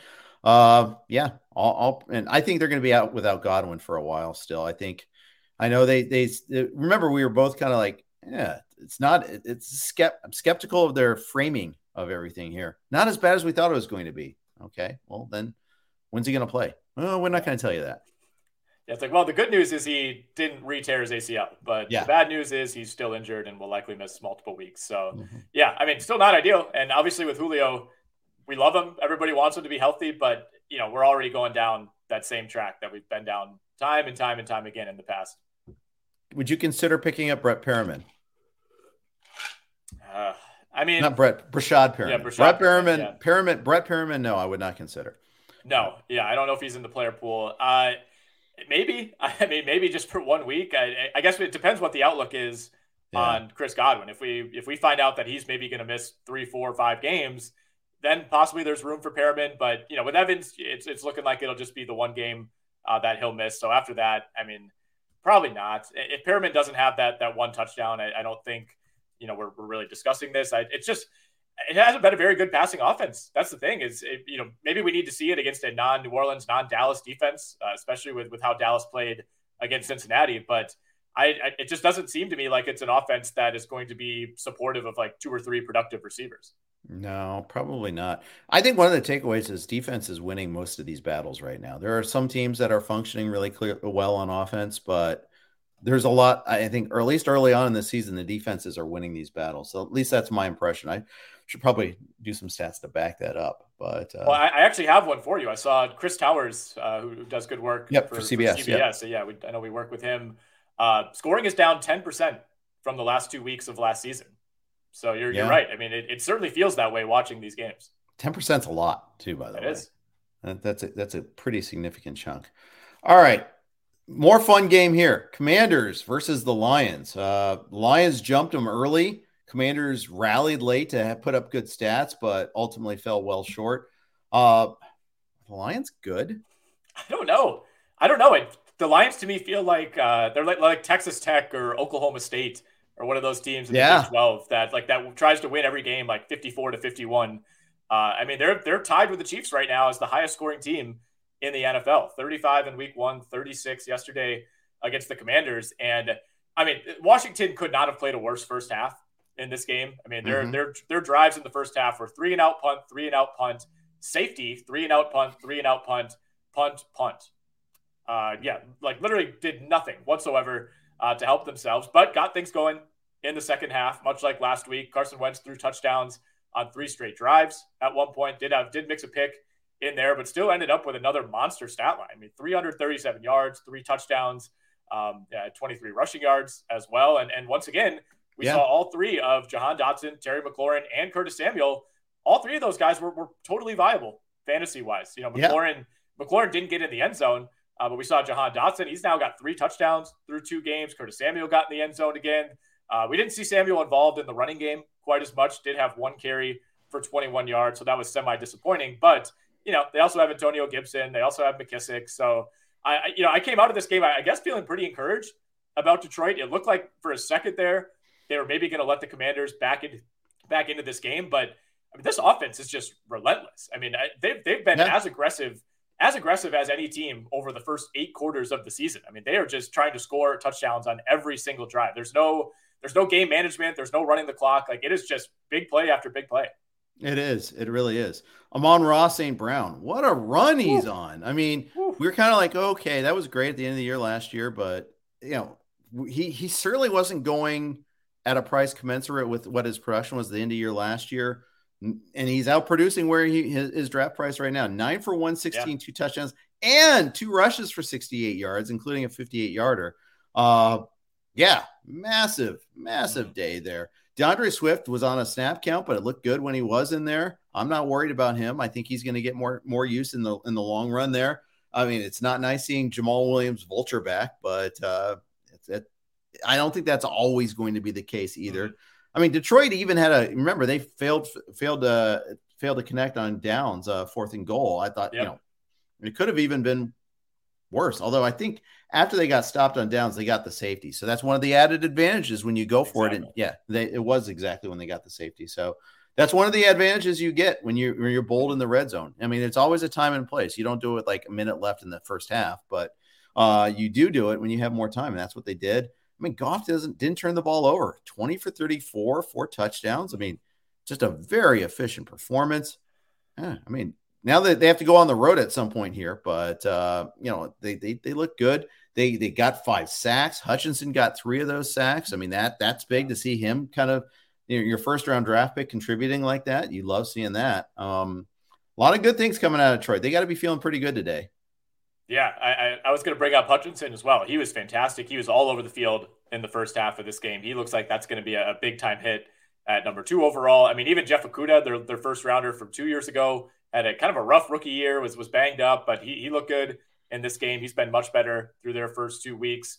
But yeah, I mean, when's the last time we've talked about the Lions as having this like high flying offensive attack? I mean, it feels like it's been forever, but they're one of the most fun teams to watch in the league so far. And it feels like, we'll see what they do, when they start running into some better defensive units. But I think we thought the Eagles would be a pretty good defense. They put up 35 there. The Commanders, we'll see that they're at Minnesota next week. So I think, based on what we see from the Vikings tonight against Philly, maybe that'll be a better test. But yeah, I mean, so far, Amon-Ra St. Brown is on the short list of the biggest fantasy storylines of the first 2 weeks. I mean, you look at the top scoring receivers in PPR so far, it's Cooper Kupp number 1, it's Tyreek Hill number 2, and it's Amon-Ra St. Brown number 3. Yep. The only negative was DJ Chark, 0 for 0, 4 targets in this one there. Some people felt comfortable starting him. Some people, being me, for instance, started him after a pretty good first game. Yeah. Just wasn't a part of it. Instead, we saw Josh Reynolds getting reps and targets, getting a touchdown. It's like, not happy about that one there. But no. Unfortunately, Chark, that's happened before in his career where he's disappeared from games. We'll move on to the next one here. But before we do that, though, a quick note from our final sponsor here. And that sponsor happens to be Monkey Knife Fight. Football is officially back on Monkey Knife Fight with all the NFL action that you're looking for. And if college football is more your speed, they've got plenty of that too. On Monkey Knife Fight, there's no sharks, no salary caps, and no math. It's just easy to play, easy to win, daily fantasy player props. Join now at monkeyknifefight.com and you'll get your first game free. Then use promo code RWNFL to get your first deposit matched up instantly to $100, instantly up to $100. So what are you waiting for? Join Monkey Knife Fight today. All right, Nick and I are breaking down the week that was in week 2. That covers the rest of the early slate. Let's jump on to Niners and Seahawks. Obvious storyline, unfortunately, is Trey Lance getting hurt. Massive, ugly injury there. Jimmy Garoppolo is now the starter. Lance is out for the season. Huge, game-changing injury for the Niners. Yeah, I mean, props to Trey Lance for handling that with the composure of somebody who really didn't seem injured at all. It was pretty insane. If I broke my ankle, I would not be that calm. I'll tell you that much. Yeah. But yeah, in some ways, it's weirdly poetic, I guess, that it's as soon as they decided to keep Garoppolo on the roster, you knew this was going to be a storyline. And then, of course, 2 weeks later, here he is now, likely going to start the rest of the year for the San Francisco 49ers. They essentially ruled out Trey Lance right away. It kind of similar, it feels like, to that injury that Dak suffered a few years ago, although probably a little more severe. I believe Dak was able to recover more quickly than Lance's projected timetable. But all in all, I don't know that this really changes my opinion of the 49ers. I mean, we certainly saw the play calling dramatically change right away. They went to a little more aggressive passing attack as soon as Garoppolo came in, and we're able to run the ball a bunch once the game got out of hand in the second half. But long term, I still, it doesn't really change the Super Bowl type of ceiling for me with San Francisco. But it's going to delay yet another year where we still don't know if Trey Lance is good. The same questions that we had about Trey Lance coming into this season, the same questions we were asking 2 days ago about Trey Lance, we're going to be asking in September of 2023. The evaluation period now is just delayed another year. Yeah, and contractually, it's going to delay Lance for another year Yes. in terms of getting that extension too. Almost certainly, it changes the offense too. All those RPOs are gone. We still got Debo's going to get a lot of carries, 4 for 53 yesterday, as far as that goes. But you're going to get a lot more straight carries from the running backs. Jeff Wilson had 18 for 84 yesterday. Tyrion Davis-Price wasn't very efficient, but he got 14 carries for 33 yards. Of course, Garoppolo had a QB sneak touchdown, and Juszczyk had a goal line touchdown too. Wilson did get carries in the red zone, though, so he's still like the goal line back you're going to use. But I think Wilson benefits some from this, unfortunately, in a weird sort of way. Passing game, we'll see. I mean, it might hurt Ayuk. Now, I will say this. Jimmy G looked like he had more zip on his ball than he did last year because, remember, he had shoulder surgery in the offseason. Jimmy looked great, I thought. I mean, Seattle was overmatched in this game. This was one where I know in our staff picks column, like I love Seattle covering. I thought the number was way too big. As it turns out, the odds makers knew what they were doing with that one. And Seattle just came out completely flat in this game and couldn't really get anything going. But I thought Jimmy looked great. He looked ready. Right away, my first thought was like, wait, wasn't he like not even with the team? It kind of felt like they were keeping him away, wasn't super involved during training camp. So I think it was fair to wonder what he would look like, but he looked like a guy who was prepared to step in. Well, we saw what Nate Sudfeld looked like. And I think they're like, oh, shoot, we got to get someone better here. And that turned out to be prescient. I don't know if that was by design or if it's just that they lucked into that decision, but they need him now big time. So we'll see how that goes going forward. Seattle, this is the Seattle that we thought that they would be at. The week one, they had that big crowd-filled revenge game boost. Got to remember in the second half, they were shut out in that win over the Broncos. They just held on for dear life in the second half. Geno Smith actually was 24 for 30, but they were all short. He was pressured a lot. You got one pick. Wasn't the worst pick thrown by a Seattle player that game. DJ Dallas threw that one play. Nice play call, guys, by the way. I don't know. Hey, let's be tricky. But yeah, that was even if he had gotten a little bit more loft on the throw, was going to be picked off by the next guy. I mean, it was such a bad decision. Yeah. This is why you don't put players in that position. The running backs they're destroyed now. Penny was 6 for 15. Kenneth Walker 4 for 10. I mean, the fact that they got Homer in that backfield, they've got like these 3 running back sets all the time. What is this, Nebraska in the 70s? Yeah. Come on. This is not a fun offense to watch. Now, it was raining. The game was in the muck. They were trailing the whole time. They got down early. So their only points came, though, on a blocked field goal. Tyler Lockett actually had a pretty good game after a first game where he was barely targeted. 9 for 107. DK only had 6 targets in this one. It's going to be a pretty ugly offensive season for Seattle this year. Yeah, I think you said it as like this is the type of performance we're going to see a little more consistently than what we saw in week one. Maybe Seattle needs to create some sort of like spiteful rivalry for each game because they just look like a much different team in week one. The level of intensity and the preparedness was notably different. I mean, they were so flat in this first half, and you're going up against a team that its starting quarterback broke his ankle like a few minutes into the game. If anything, you think that the 49ers are the team that would have the life sucked out of them, and Seattle was just completely unable to capitalize on San Francisco being without Trey Lance. And obviously they're in a unique situation as far as who's relieving him. Normally it's a much bigger downgrade going to a backup quarterback. But yeah, the Seattle offense was ugly. I'm definitely worried about Metcalf. This game felt pretty similar to last week for him, where everything's difficult. Some of the lines might end up looking okay, but he's not going to have the deep ball opportunities.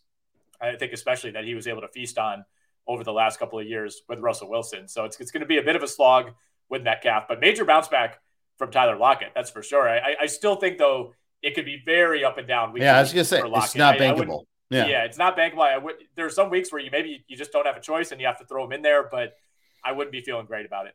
Yep. Let's move on to Atlanta and the Rams.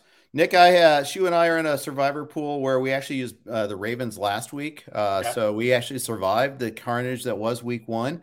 We went Rams this week, and I was thinking, okay, we nailed this pick. Yep. It was 21-3, then it was 28-3 against the Falcons. Interesting number there. And then the Stafford was getting sloppy. Cooper Kupp puts the ball on the ground. They suffer a block punt touchdown. This game was unduly close, really scary at the end there. After the Kupp fumble, I'm like, they're really going to do this. They're going to fall behind. I'm hoping that the Rams can turn around and score. Yep. Let's talk about the good stuff first. I mean, they were moving the ball really readily early on. Stafford did throw for 272 and 3 touchdowns. He was only sacked one time. Cooper Kupp did his thing. Allen Robinson actually scored. Higbee went 7 for 71, so he kind of reprised week 1 a little bit there. Cam Akers saw the field early. Wasn't great, but there's some things they did right in this game. Obviously, they won. Well, they should. I mean, this should have been a much different result. For one, Atlanta had a chance to win this game, and Mariota threw a pretty bad pick deep in Rams territory. I mean, like you said, it wasn't only that they had an opportunity to win. I mean, they were like 30 yards from the end zone and very easily could have capped this one off. But for most of the afternoon, it looked like the Rams were going to cruise to like a 15 to 20 point victory. Matthew Stafford, to me, it just looks shaky. I know he had the 3 touchdowns. Like he still has three or four throws per game where you're just like, wow, man, like this guy, I understand, why he led this team to the Super Bowl, but then he also has 3 or 4 throws per game where you're like, good quarterbacks don't make these throws. Like he already has 5 picks through 2 games, and his picks are head scratchers. They are picks that great quarterbacks do not throw. But Cooper Kupp, other than the fumble, was amazing yet again in this game. Had an incredible touchdown catch early on. Finished with 2 touchdowns. Allen Robinson should have had another touchdown. It was called off. There was kind of a weird, they even replayed it, and the play was called back due to an injury timeout, but nobody blew the whistle until the play had almost concluded. There's a lot of confusion there. So it was a really nice kind of heads up play by the Rams to try to do a quick snap near the goal line. Should have been a second touchdown for Robinson, but either way, I'm all keenly aware of that one there. Having a lot of exposure to Robinson, you feel snake bit on that, but at least he got the other one there too. Yeah, nice bounce back for him. Got that first touchdown early. That was kind of a nice sigh of relief. And Cam Akers, it was not a banner day.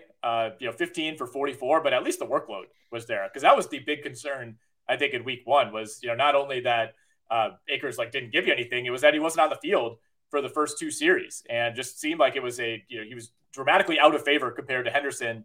Right. And the workload in this game didn't really belie that. Right. And he actually had more carries than Henderson, and Henderson didn't have any targets. So, things are now on a full-on timeshare, and it could be even more in favor of Akers going forward. I wouldn't be surprised on that. On the Atlanta side, are you freaking out about Kyle Pitts? I only have him, I think, in 1 league. So in that league, I'm not happy about it. It's 2 weeks with this, and Arthur Smith after the game basically just declining to talk about it, dismissing it, not really acknowledging that he has a generational talent at tight end, and it's not really using him as such. So to me, that's what's a little more concerning. You kind of like to hear him say, we're going to get some more packages for Pitts. It was more like, hey, shut up. I'm the coach. Don't worry about it. Don't question my genius. Yeah, it was like, my okay, brilliance. We're trying. This isn't a fantasy league. We're trying to win games. That's the last thing you want to hear as someone who's in a fantasy league. Yeah. But 3 targets for Kyle Pitts, and there's some obvious situations where, all right, you're in the red zone. You're throwing these jump balls basically to Kadero Hodge and Olamide Zaccheaus. It's you have the guy for these. Why are you not using him? So not panicking, but it's concerning for sure. I mean, it'd be one thing if he had 2 for 19, but he was targeted 8 times and they just couldn't hook up, whatever. But 3 targets in a game where Marcus Mariota, he did only throw it 26 times, I guess, if you want to look at that as a positive. But I mean, it's a little strange. But I guess the other side of this is that Drake London, 8 for 86 and a touchdown on 12 targets. Yeah. And I think what's happening is teams are preparing for Pitts. And they're okay, you're a receiver, we'll treat you like a receiver. We'll bracket you. We'll put 2 guys on you. And they got to figure out how to beat that, but they haven't done so yet. Drake London looks the part too. I mean, it's not just the volume and the results, but how he's doing. He's beating some good players. He's holding on to some tough catches. He looks great. He really looks good. Yeah, absolutely. Looks more ready than I expected. He's been fantastic through these first 2 weeks, and he's a big part of the reason that Atlanta probably should have won that game against New Orleans in week 1. And even though they were trailing by a ton for most of this game, you look at the final score and losing by 4 to the Rams on the road. That's not a bad result for a team that, I think we expected to be 0-2, but it's been a hell of a lot more competitive than we thought. Yeah, absolutely. Let's move on. In leagues where I didn't use the Rams in my existing survivor pools, I used the Broncos. Boy, am I glad to get them done and over with. They look terrible. I mean, I'm piling on. Everybody, single person on Twitter was just having a field day ripping on Nathaniel Hackett and Russell Wilson, who similarly looks terrible. But this team doesn't have their stuff together. I mean, they're like all these delay games to the point where their own fans are counting down the play clock for them. So they realize, I mean, that's when your fan base turns on you in your first home game, when you're so excited about this quarterback and they lay such an egg against the Texans. If it weren't for what happened last week, I'd be willing to suggest, hey, maybe this Texans defense is way better than we're giving them credit for. And we did see that they actually did a pretty decent job against the Colts for 3 quarters. But man, this is just ugly, winning ugly here. I think if the Broncos play almost any other team in the league, maybe any other team in the league, they lose this game. I think they benefited from Houston just not being a very talented team, from Houston not being able to execute in similar situations. I mean, the Texans were 2 of 13 on 3rd down in this game. They were 1 of 3 on 4th down. Denver 3 of 12 on 3rd down. I mean, I think the biggest thing is they have like the yips. Nathaniel Hackett has the yips in the red zone. Like when they approach anything close to a touchdown, he just doesn't know what to do. And, like you said, it does feel like piling on, but we've seen a lot of bad coaches come through the NFL. I don't think I can remember a situation where, I'm not saying Hackett is like a full-on bad coach, but has anybody been less prepared or just seemed like more frazzled than Nathaniel Hackett through 2 games? Like he just seems totally overmatched from a decision-making standpoint. It seems like it. Doesn't help that Jerry Jeudy left this game early. They're already down Tim Patrick. KJ Hamler didn't play this game.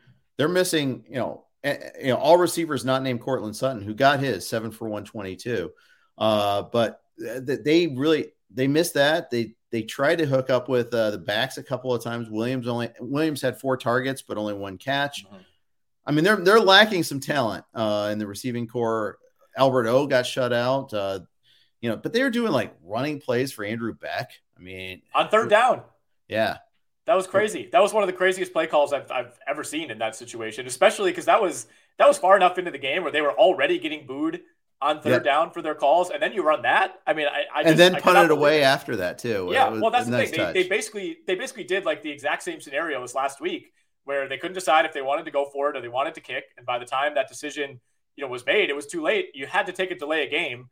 And that's when the boos really started. I mean, they were getting booed on pretty much every offensive possession deep into the second half. And even the touchdown, which went to Eric Sobert. I'm sure everybody had him starting in a bunch of leagues. Like even that one felt like, man, the 4th string tight end. Yeah. But that's also kind of a function of all the injuries they had. Yeah, for sure. I mean, there's Tyree Cleveland was the only other player other than Cortland Sutton to have multiple receptions in this game. I mean, Russell Wilson was 6 of 20 passing at one point early in the second half. So, I mean, this was, if you didn't watch the game, it was as ugly as the box score implies. Yeah. And if you didn't watch the game, congratulations on that. Texans side of things. Remember, I'm old enough to remember when Rex Burkhead got more carries and snaps than Dameon Pierce, and everybody freaked out. Pierce was 15 for 69. He actually looked pretty good at times. 4.6 yards per carries. Only 1 target in the passing game. And I think they struggled in short yardage situations, but he did have 1 big 4th down conversion late in that game. They couldn't punch it in the end zone. Davis Mills couldn't do a whole lot. Brandon Cooks was pretty well shut down. 10 targets, 4 for 54. I mean, that's a lot of targets to get 54 yards. Same thing with Nico Collins had 9 targets in this one for 58 yards. So they didn't, when they did connect, they actually did some stuff, but they didn't connect a lot. Yeah, and I'm hesitant to say this was like a great game by the Denver defense. I mean, I guess it was, but to me, it just, it just felt like Houston couldn't do a whole lot. I didn't feel like this was a dominant performance by a Denver defense that led up a bunch of points to Seattle in the first half last week. No turnovers. They're without Justin Simmons. Patrick Surtain got banged up in this game, so some more injuries to monitor for a team that certainly does not need that. But I still have no idea what to think about this Denver team. And, they get I think they play Sunday night against the Niners next week. So that's going to tell us a lot. They get the Raiders after that. But that Seattle game was just such a unique one-off, given everything that's going on around it. And then the Texans, for all we know, they might be the worst team in the league. We're not even sure on that yet. So the Broncos could have easily lost this game. They could easily be 0-2. I think they're lucky that they had the Texans on the schedule in week 2, because I don't think they were prepared to beat 95% of the NFL with how they prepared's the operative term too. 100%. They look completely utterly unprepared. That was the ugly part about that. What the heck happened in Arizona and the Raiders? How did the Raiders collapse so badly? Up 20-0 at halftime. They just went into a shell in the second half. Only scored 3 points in the second half. Renfrow put the ball on the ground twice. The second time for the fumble 6 in overtime. But there's a lot of things that went wrong with this. How does Davante Adams get 2 catches? And I guess the Cardinals secondary, they got shredded the week before. Just absolutely shredded. Yeah. I mean, the Raiders, I think this is the most disappointing blown lead. I think the Jets coming back on the Browns is probably like the most statistically improbable of the blown leads that we saw in the early window. And obviously, Baltimore blowing that game to Miami, that was just fireworks all over the place. But this was like the saddest one, because it was just a slow bleed out for the Raiders. And you just kind of sensed it, that the offense after halftime just had nothing, had no punch whatsoever. They came out, they went 3 and out, allowed a really long 11-play touchdown drive to Arizona, came back, tacked on a field goal. At that point, you're still feeling pretty good if you're Vegas. You're up 23-7 at the end of the third quarter. You then force a huge stop on a 4th down on the Cardinals' ensuing drive, and you think, okay, we're good. Yeah. What you can't do there is go 3 and out and burn 20 seconds off the clock. That to me was just unconscionable. Horrible play calling. And then from then on, they could not get off the field. They could not get off the field. There was the long, the Kyler Murray experience. The 20-second 2-point conversion. Yeah. I saw somebody say he ran over 80 yards in that play. I don't know how you just kind of let him. He essentially walked his way into the end zone by the end of it. But it just reminded me, I thought the Raiders were going to be a better team this year. I thought they could maybe finally take that next step. This was a classic 2021 Raiders game. It was just that the defense just could not get off the field when it needed to. And, when you need Derek Carr to make a play, it seems like he's kind of a front runner. In the first half when things are going well, everything's great. When you say, hey, we need you to go down and get a score here to end this game, he couldn't do it.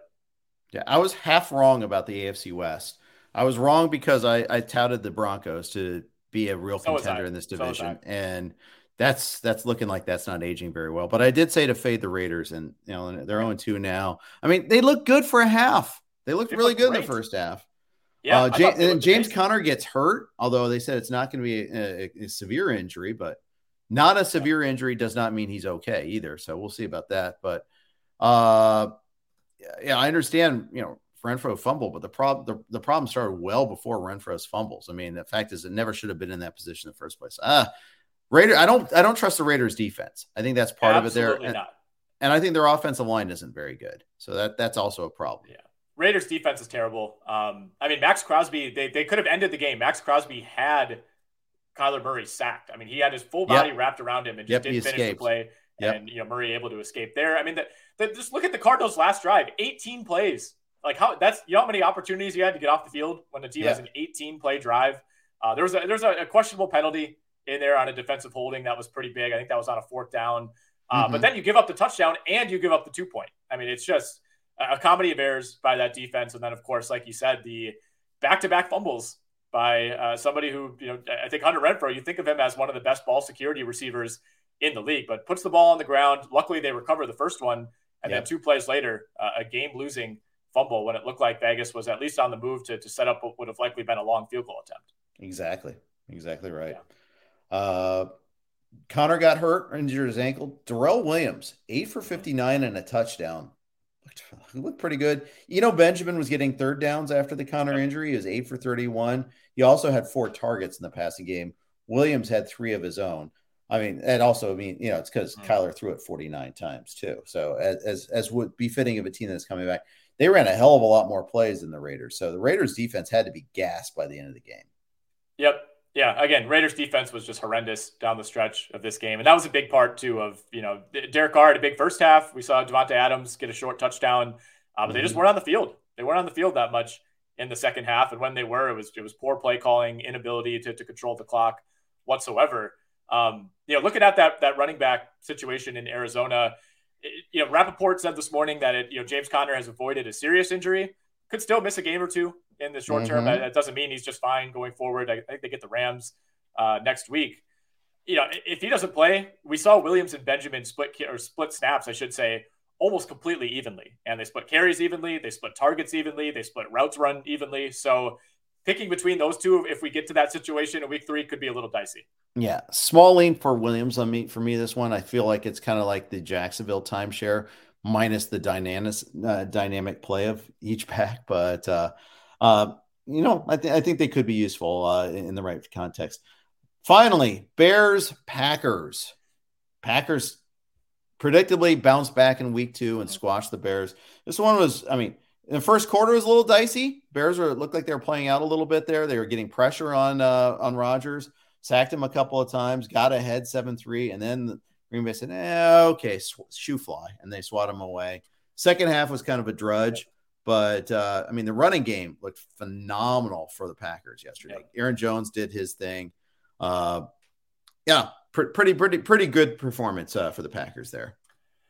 I think this was pretty much exactly the game that I expected to see from Green Bay. I felt like there was no chance that they were losing this game, but I also didn't expect them to come out and win like 45-10. I don't think they have that kind of firepower this year to make that type of statement on the offensive end. But yeah, the defense looked good. Other than that initial drive where the Bears always seem to have one drive like that against the Packers. Sometimes it comes early, sometimes it comes late.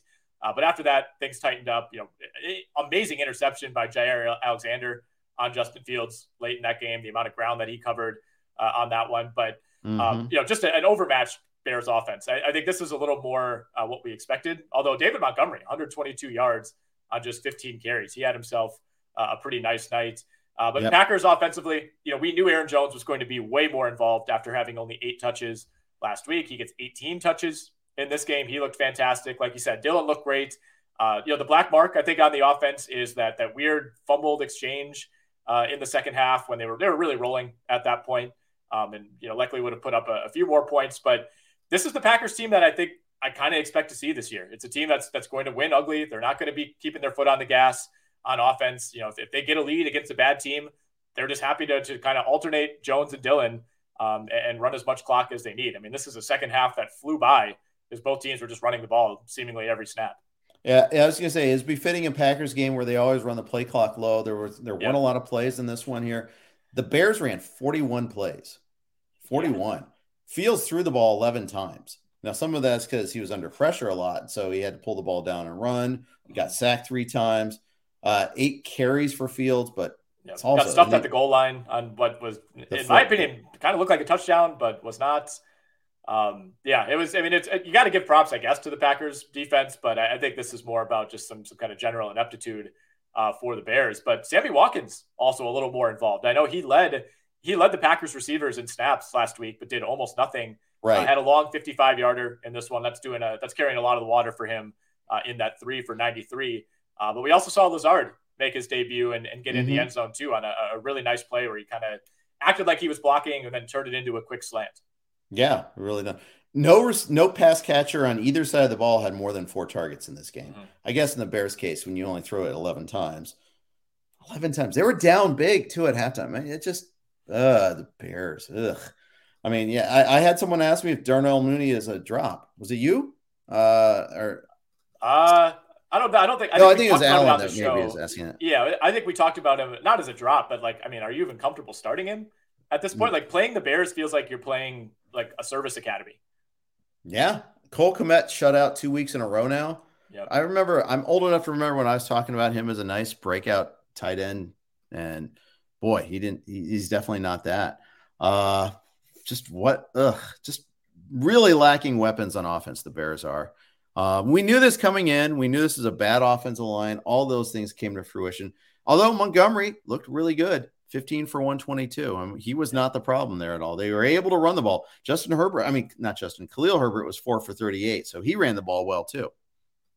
Yeah, he did. That's the concern, I think, if you're the Packers, giving up that many rushing yards to a team that clearly had no passing game whatsoever. You kind of knew what was coming every time, and they still were able to bully that Packers defensive line around a little bit. But I still feel like we don't know a ton about Green Bay. I think we're going to know more next week after they play at Tampa. Although, again, this could be a Tampa team that's pretty depleted. So, with the Patriots and the Giants and the Jets and the Commanders coming up after that, it feels like it might be a while until we truly know just what the ceiling is for this Packers team. It might be all the way till the end of October when they play at Buffalo.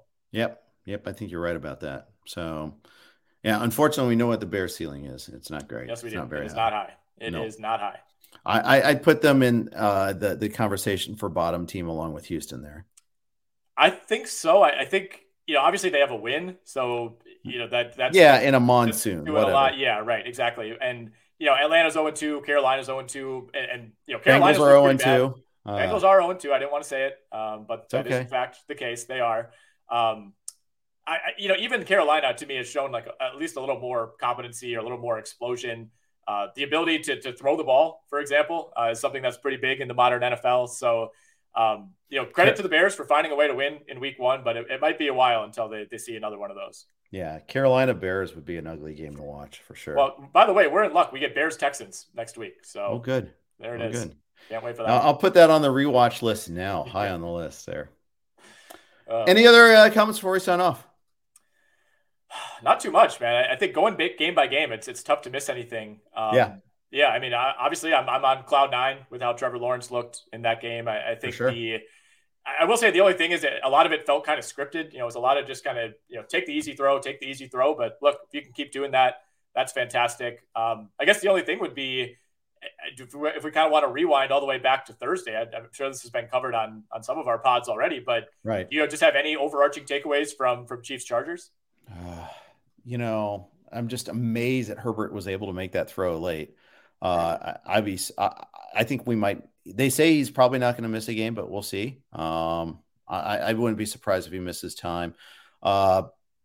Mahomes told the truth when he said he was going to spread it around. I know you're heavy into Juju this year. You couldn't have been happy with that. No, I was not.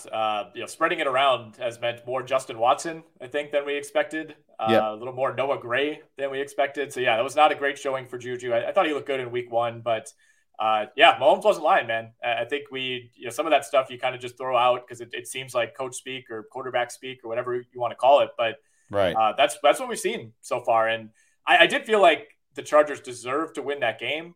I think, the pick 6 was unconscionable. Just an unbelievable play call. I do feel like there's some like Zach Taylor, Brandon Staley, kind of same brain going on where sometimes I just question what those guys are thinking with some of the talent that they have on those teams. But as somebody who was back at the Chargers in that game, it was frustrating to watch. But that throw from Mahomes to Watson for the touchdown, that was unbelievable. Wild to see JC Jackson get beat by Justin Watson on that play, but an unreal throw from Mahomes to uncork that one on the run. I will say Mahomes and the Chiefs got lucky on the overturned INT. I think that was a big game-changing call. I think it was the right call, but Mahomes had five plays that could have been picks, and none of them turned into interceptions. And Herbert had one that, of course, went 100 yards the other way. But that's how it goes for Mahomes, man. It feels like nobody gets those kind of breaks more than Mahomes. Yeah, you make your breaks, right? I guess, or you get a little lucky too along the way. They have some things to work on for sure. Edwards-Helaire looks good. Pacheco is only in early, and he's not in on passing downs. It's definitely McKinnon that's the passing downs back. So, I think if you're looking for a second Casey back, it's McKinnon at this point in time. I think so. Yeah. Again, Pacheco, if you look at the week 1 box score, it looks like he's the guy, but I wouldn't be messing around with that quite yet. Only other note for me on this game is that we got the Mike Williams bounce back in a major we did. I think that could not have gone better with Keenan Allen out. 100%. That touchdown reception was a thing of beauty. Oh my gosh. Yeah. Such a good catch. All right. That's going to wrap it up. Thanks everybody for jumping in on the chat. Love seeing everybody active there. Thanks for listening in, tuning in. We got Jake and Joe tomorrow with a lot of free agent talk. So tune in for that. Thanks for listening to the RotoWire Fantasy Football Podcast. Take care.